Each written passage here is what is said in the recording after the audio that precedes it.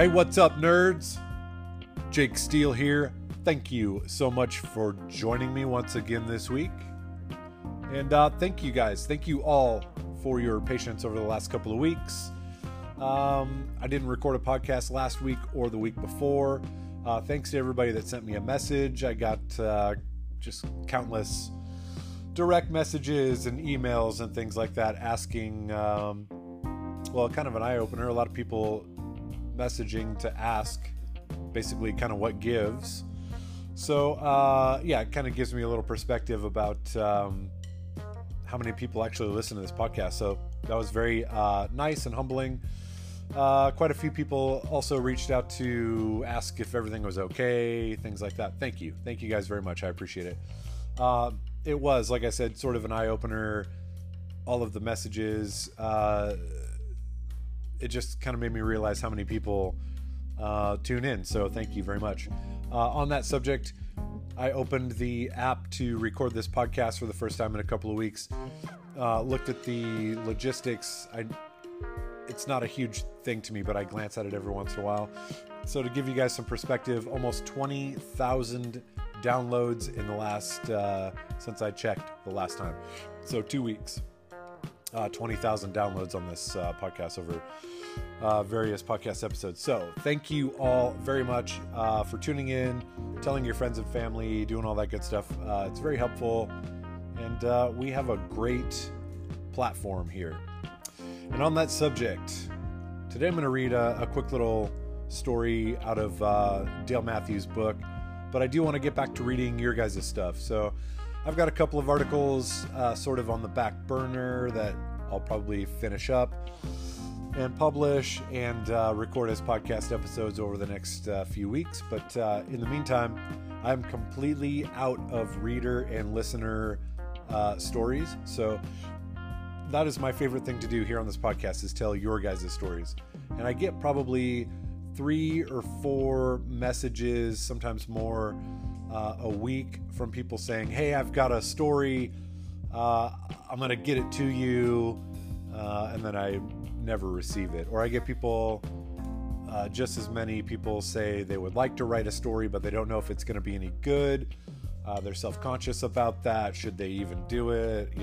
Might not be that great of a story, LOLZ. Look, it doesn't matter. Sit down, punch it out, send it in. That's kind of the fun of it. It doesn't have to be an earth-shatteringly huge, important story. Just needs to be old car related and important to you in some way. Like I said, we have a great platform here. Thousands and thousands of listeners, and everybody really enjoys listening to your guys' stories. So don't be shy, send them in. My email, once again, is jake@ironandsteel.com. If you include photos, of course, I will also publish it on the website as a traditional article. And the website, I don't know how many hits the website gets a month, but it's thousands and thousands as well. So if you have a story that you want to have told, get it to me and I'll tell it. jake@ironandsteel.com. So let's keep that going. Make sure you're subscribed on the website. Make sure you have post alerts on Instagram. Instagram's kind of a shit show right now. I've got a ton of followers, but very, very few, I guess by percentage, a very small engagement, I guess, which is a problem that a lot of people, it's not just me, a lot of people are noticing, a lot of people complaining about the algorithm and how things are set up. I am not a tech guy. I have no actual clue what the deal is, but when you have that many followers and just a couple, 200, 300, 400 people engage with the photos that you post or the videos that you post, something's off. So, and this isn't from a personal standpoint, this isn't like, I don't care about that necessarily for my own happiness. It's just that if I'm trying to grow this podcast, grow this whole thing and tell your guys' stories, it's a little defeating when people just aren't seeing the posts and things like that. So the point is turn on post notifications so that you can see anytime when I post that there's new content. Same thing with the website. Just punch in your email address. There's a little thing on there that'll pop up. I think it's a little bribe that offers you 20% off anything that you purchase at the or on the website if you sign up for the newsletter. The purpose of that is I just send you an email a week to let you know that there's fresh content, a new article, and a fresh podcast. So, all right, enough housekeeping. Let's get down to it. I have a lot of questions, Q&A questions, topics, things like that, that we'll get to. I'll probably do 10, 15, maybe somewhere in there a dozen. We'll see how that goes. But first, let me read you a little story. Once again, a great story. Well, I don't know that it's great. I'm going to pick it at random. But I know that it will be great because it's in this book called Every Deal's Different by Dale Matthews. I've read, if you're a listener to this podcast, loyal listener to this podcast, you'll remember that name. I've read quite a few stories out of his book. Dale Matthews is a friend of mine, classic car dealer, just a neat old guy. Been around for approximately 1,200 years. Super nice guy. Buys and sells cars like crazy. And yeah, I don't know. He's probably in his 80s, I would guess. And he's just one of those older guys that can run circles around, dudes half his age. And he's always getting into something, buying and selling. And he's always got a story to tell. And a few years ago, he sat down and wrote a book. And there's just a whole gaggle. A whole gaggle of fantastic stories. I'm going to pick one at random, read it to you, and then we'll do some Q&A. So kick back and relax. Once again, the book is called Every Deal's Different, the Dale Matthews story.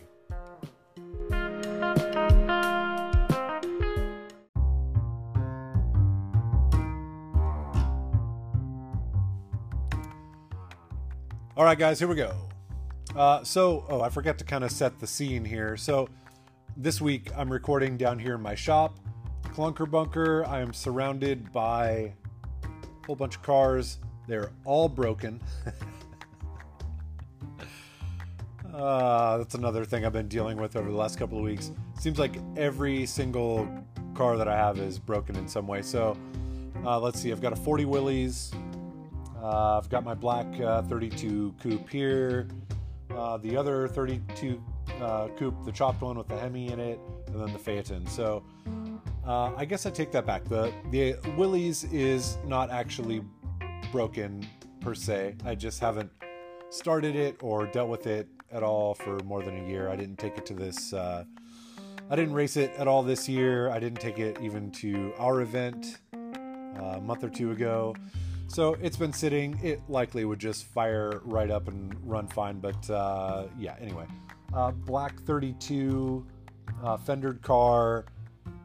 What's wrong with it? Oh, kingpins. The kingpins are absolutely annihilated. And I mean like bad. So I know it's not going to just need kingpins. It's probably, I'm going to have to pull the whole front end out. Axle's probably going to need some attention. New bushings and all that shit to make it happy again. So that's that car, not really drivable. 32, the Hemi car, I could drive it, I guess, but oddly enough, also a kingpin issue. The little retainer nut that slides through and holds the kingpin in place, somehow I busted. They have like a big... the bolt goes through, the pin goes through, and then it's got like a big, almost looks like a lug nut, like a real tall nut that you use to tighten it up. Anyway, somehow that broke during some shenanigan I was involved with. And then the Phaeton, which coincidentally I bought from Dale Matthews a couple of years ago, whose story I'm about to read to you. But anyway, that car's also broken. It started running rough a while back. I kind of shit-canned it, stuffed it in the corner, forgot about it for a while. Went through the distributor, put it all back together. It ran awesome. Actually, Robbie went through the distributor for me, set everything just perfect. ran better than it ever had in its entire life with me. And then I was all riding high about that. And long story short, I think it blew a head gasket. Anyway, I'm still dealing with that. So that's not really drivable. Pretty much every car I own is broken except for my maroon 36.5 window, which coincidentally has a small block Chevy in it. So, yeah. So anyway, that's what I have to say about that. Sorry, Flathead fanboys. All right, let's get to Dale Matthews' story here. Again, the book is called Every Deal's Different. It's a collection of stories that Dale's written about experiences that he's had over the years. We're just going to go through, pick one at random. Some of these stories are longer than others. Some are really pretty short. Some are longer. So whatever we land on, that's going to dictate how many questions we get to in the Q&A type of deal. All right. Here we go. We have, oh God, it's going to be about a Mustang, isn't it? Just my luck. It's called the Pony in Pendleton. I do kind of remember this story. Okay, that's all right. Dale's a great storyteller. I don't mind if it's about a Mustang. Very much. To give you some idea, those of you that are not familiar, Pendleton. If you don't know where Pendleton is or what it's all about, so picture the flaming dumpster fire that is Portland, Oregon. About 3 hours, maybe 3.5 hours east of Portland. It's kind of a smallish cowboy town, really, is what it is. It's famous for a rodeo called the Pendleton Roundup, which is insane, by the way. Even if you're not into that type of thing, it is an absolute spectacle. It's basically like just a week-long rodeo celebration that's like, I don't even know how to describe it. It's crazy. I'm positive Dale's going to get into that in this story. He'll, I'm sure, be able to describe it better than I, but yeah, it's crazy. Not this year, but the year before and the year before that, Hot Rodorama started billing their comeback as the revival of Hot Rodorama or whatever. They started pitching that, and it was actually in Pendleton. Again, they didn't do it this year, but they did it the year before and the year before that. I don't think it's coming back. I don't know why. I don't know anybody involved in that personally, but yeah, I will say it was a ton of fun. The town is just cute as hell. It's just an old western town, super bitchin'. I thought the show was awesome, although it was like 110 one year and like 115 the other year. So kind of awkward timing maybe with the weekend that they chose to actually hold the event, just because it was so hot. It was just in the absolute dead of summer, and I think that affected the show a little bit. But I'm rambling, but one way or the other, it doesn't sound like it's coming back. They didn't have it this year, but the 2 years that they did do it was awesome. I think I actually wrote a story about it after last year's event. It's on the website, ironandsteel.com. Probably 2 or 3 pages back, and I forget what it's called. Anyway, so to give you a little perspective, Pendleton's a cowboy town, 300, 200 miles, I don't know, something like that, several hours east of Portland. And anyway, Dale's story is called The Pony in Pendleton. It goes like this. Everyone in Portland, Oregon knows that if you want to see the Wild Wild West, you need to go east of here. Cowboys and chuck wagons and bucking broncos, they're all here in Oregon. It's just that they're 200 miles east of Portland. The normal population of Pendleton is 16,354. But in September, every cowpoke worth his denim heads to this spot in northeastern Oregon for the Super Bowl of all things Wild West, the Pendleton Roundup. It is Sturgis on horseback. Instead of Harleys, it's Butch Cassidy and the Sundance Kid go to Mardi Gras, the ultimate rodeo festival. When this annual event happens, the population of Pendleton swells to over 60,000 people overnight. Jeez. That's a great, that is a great description of the Pendleton Roundup. When they first hollered Letterbuck back in 1910, there were only 200 cars in the entire state of Oregon. There is an intriguing series of tunnels under the downtown section of Pendleton. You can take the underground tour. And Jimmy Doolittle's Raiders trained at the Pendleton Airport in World War II.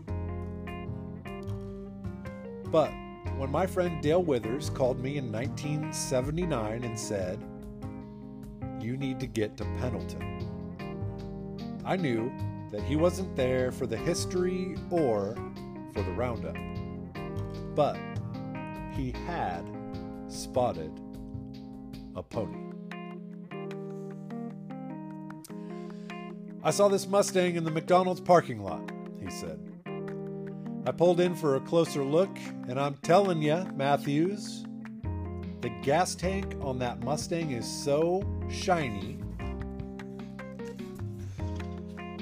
The gas tank on that Mustang is so shiny. The galvanized metal just showing right through that tank's either that tank has just been put on that car, or it's a real low mileage original 1967 automobile." Now, how many people would notice such a detail? Only those like myself with the inflamed passion for anything old that's new. Only guys whose two favorite words are low mileage. And a lot of those classic Mustangs were beat to death by owners who thought they were Carroll Shelby.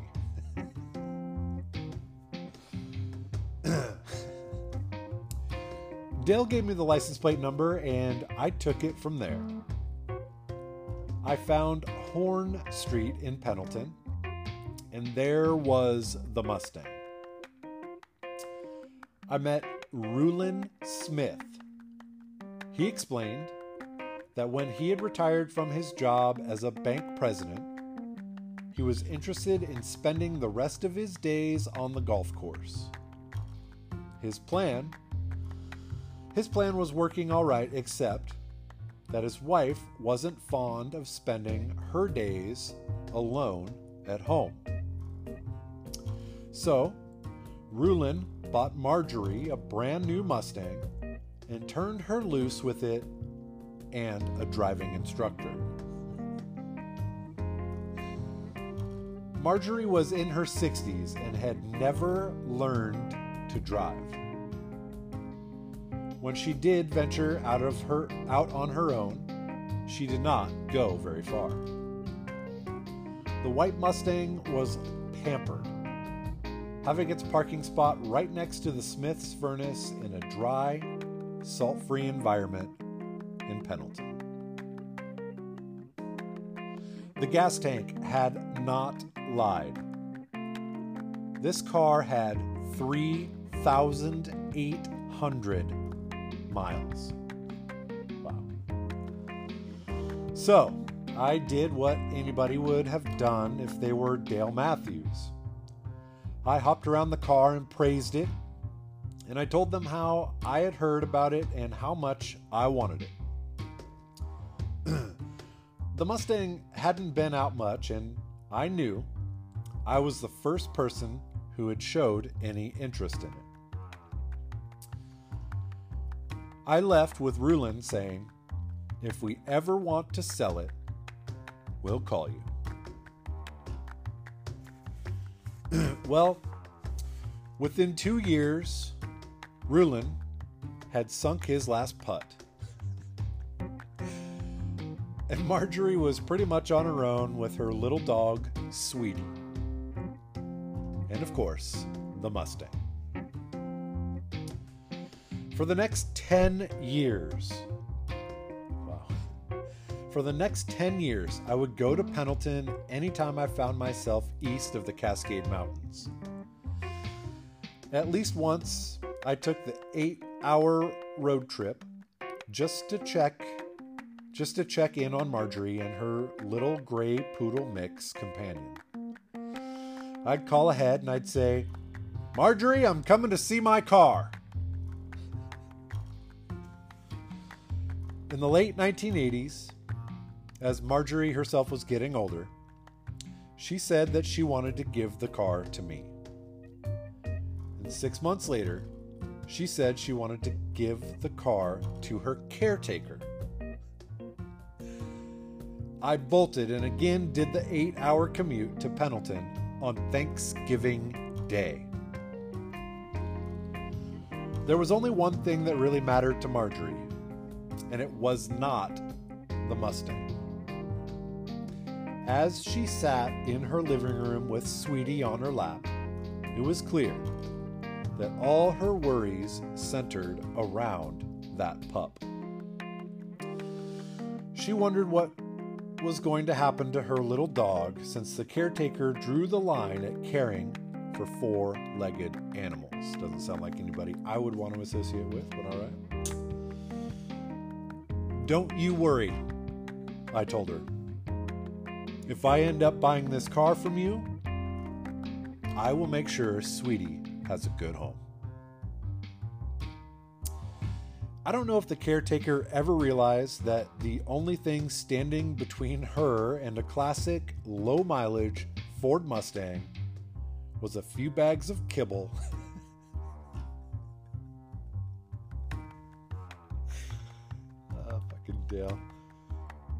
was a few bags of kibble and some dog biscuits. The promise of Sweetie's care was more than anyone else was willing to do for Marjorie. And 6 months later, I received a letter from a lawyer stating that he had Marjorie Smith's power of attorney and, quote, "was I still interested in buying the Mustang?" I immediately called and said, "You bet I want that car." My friend Ralph Skinner, my wife Karen, and I drove to Pendleton to meet the attorney and get the keys and the pink slip out of his hands and into mine. I told him that we wanted to see Marjorie one more time. Now, she was in a care center, flat on her back and very, very weak. I have never been told by anybody to have a nice life. Unless they were being sarcastic and were trying to get rid of me. But Marjorie, seeing me and trusting that I would keep my word to her and Sweetie, said very sincerely, quote, "You kids have a nice life." Within 1 month, Marjorie Smith died. Ralph became the owner of a gray poodle mix dog. And the 1967 white Mustang coupe with 5,300 original miles was in my garage.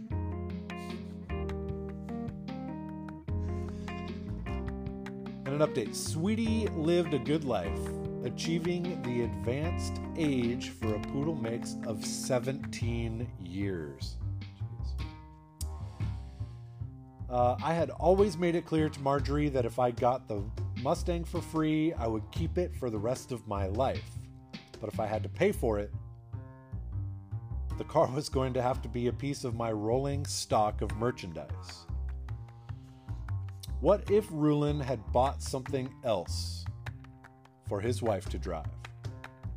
What if Marjorie had been a driving enthusiast and had crossed the country in it? What if the caretaker had liked dogs? And what if Dale Withers hadn't taken a second look at the gas tank hanging down from the rear end of a car parked at a McDonald's? Life is full of what ifs.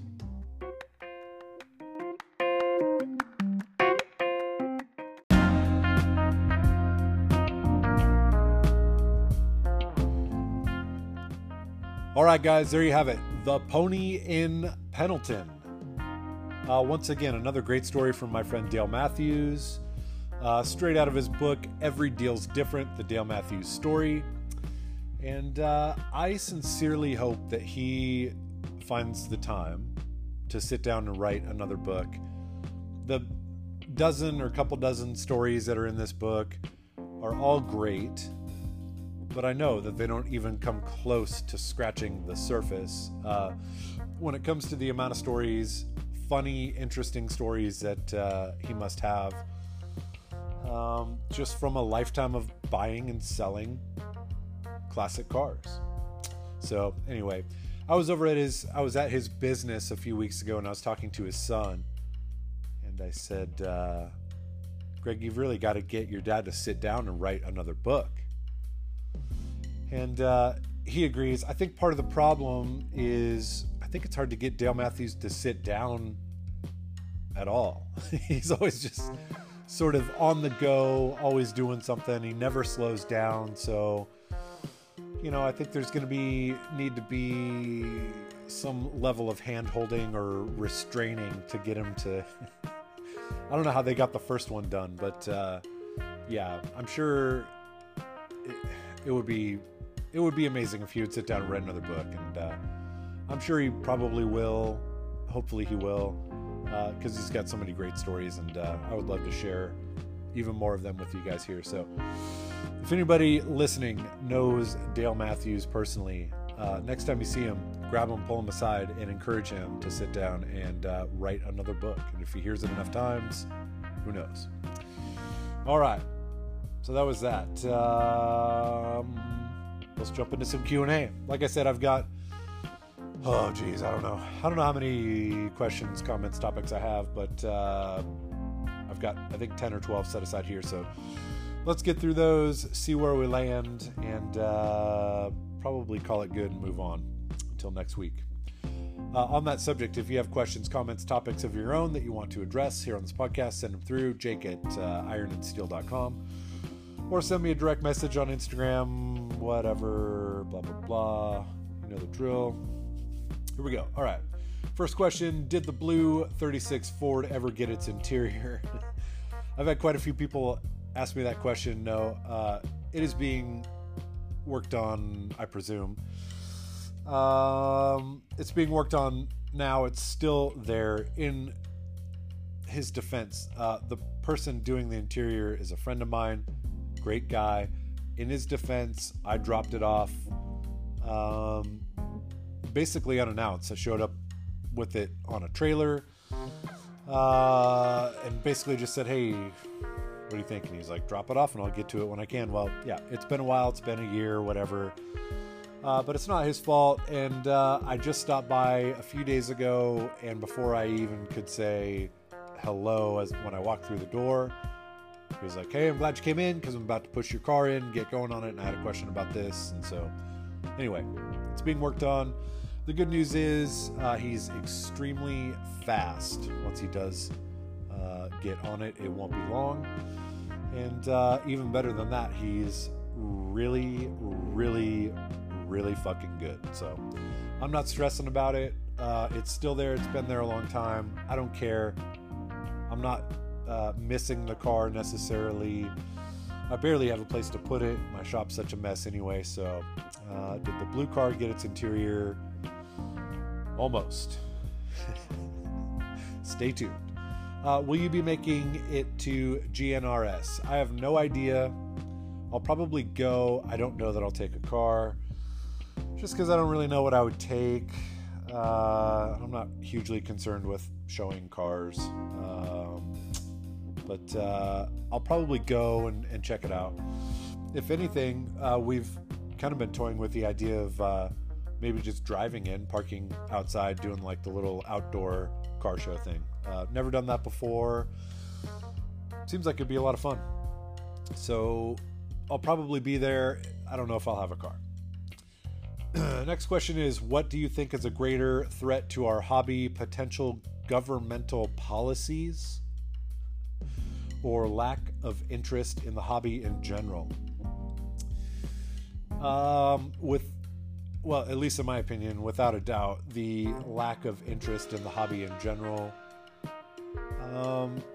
I want to be wrong about this, but it just doesn't seem like there's a lot of younger people, interested in it. I don't want to run around in a panic and say that the sky's falling and everything's falling apart and the hobby's going to dissolve, but it seems, to me at least, that it's maybe slowing down a little bit. Then again, I talk to old timers quite a bit, and anytime I mention something like that, they kind of go, yeah, we've been saying that since the 70s. So take that for what it's worth. And I guess that's true. So, is our governmental policies, is the government going to intervene and say, your carbon footprint's too big? I don't know. I have no idea. I think that the bigger threat to the hobby is the seemingly waning interest, I guess, in general. That's my opinion. Next question. How is it pumping your own gas up there now? So for those of you that don't know, Oregon was a full serve state forever. So meaning you would pull into the gas station, someone pumps the gas for you, right? They just recently apparently changed that to you can pump your own gas, like, big deal. To be honest with you, it's really nice and convenient to have somebody else pump your gas. So, that being said, anytime I'm in an old car, I pump my own gas anyway, just because.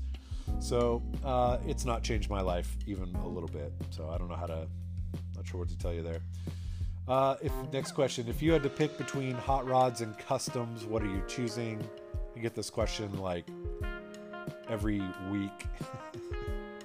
And probably my answer changes every week too. So I don't know.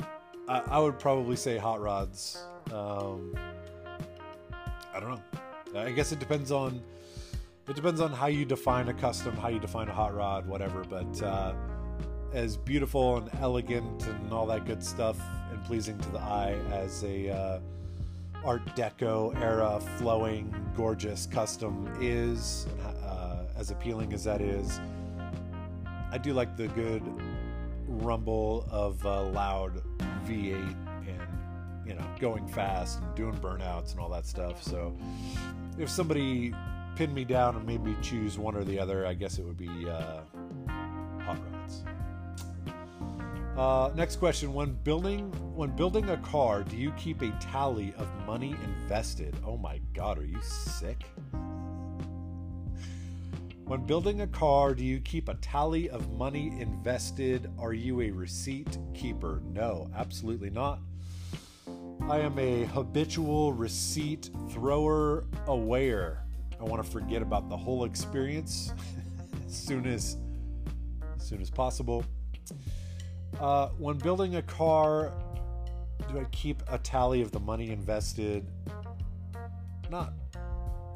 Yes, but not really. I mean, I have a pretty good idea of how much money I'm in each car, but I don't like write that stuff down or keep serious, track of it for any reason. It just kind of is what it is. Am I keeping receipts for things like, if I go buy a brand new whatever, do I keep the receipt for a year in case it fails or something?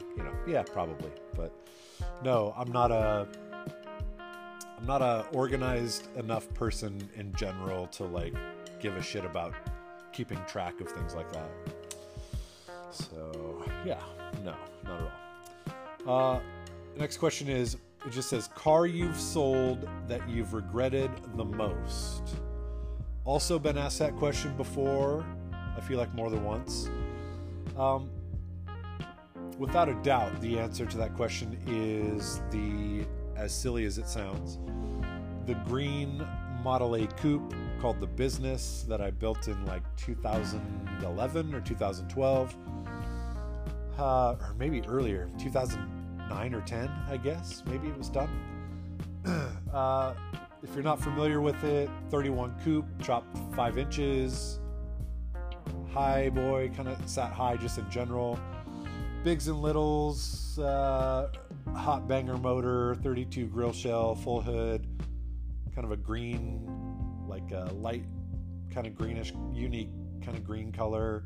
And then all the belt lines and all the trim around the windows and everything were painted like a highlight color, like a grayish brown. Hard to describe, but a really striking car. And loved it for that reason. Loved it just in general because it was an awesome car, really. There's no way around it. That car to me also represented a lot. It was the first car really that I built that I saw all the way through. I didn't build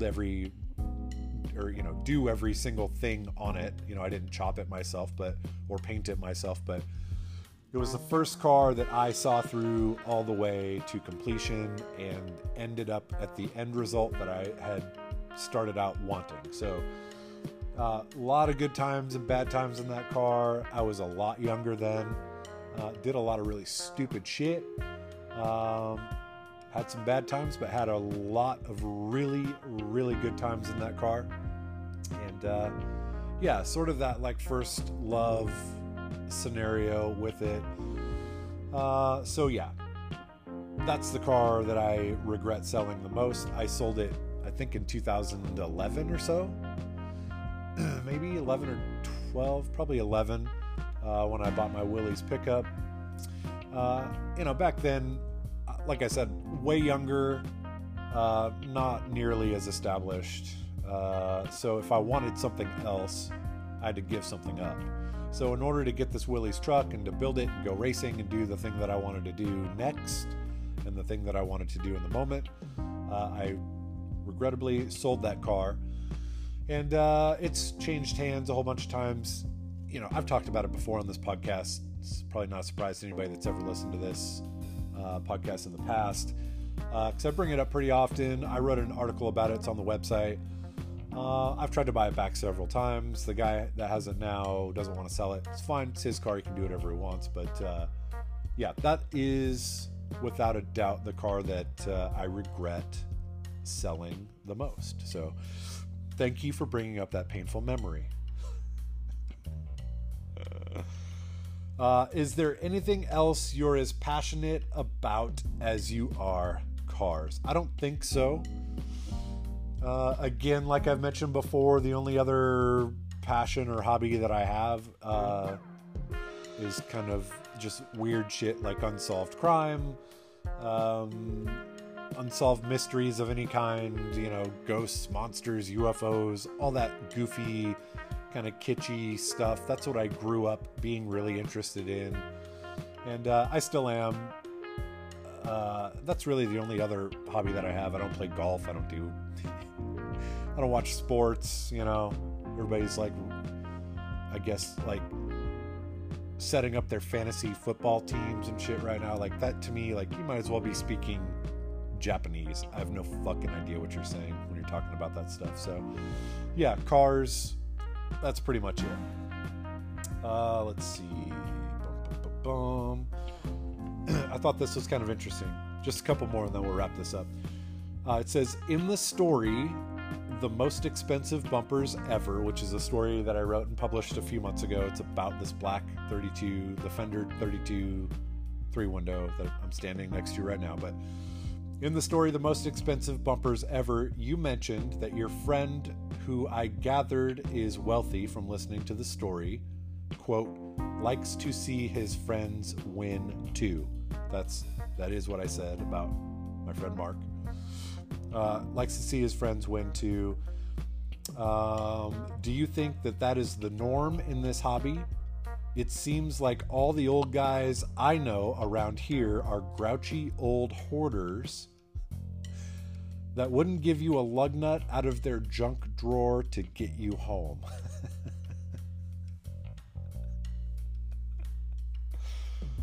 That's funny.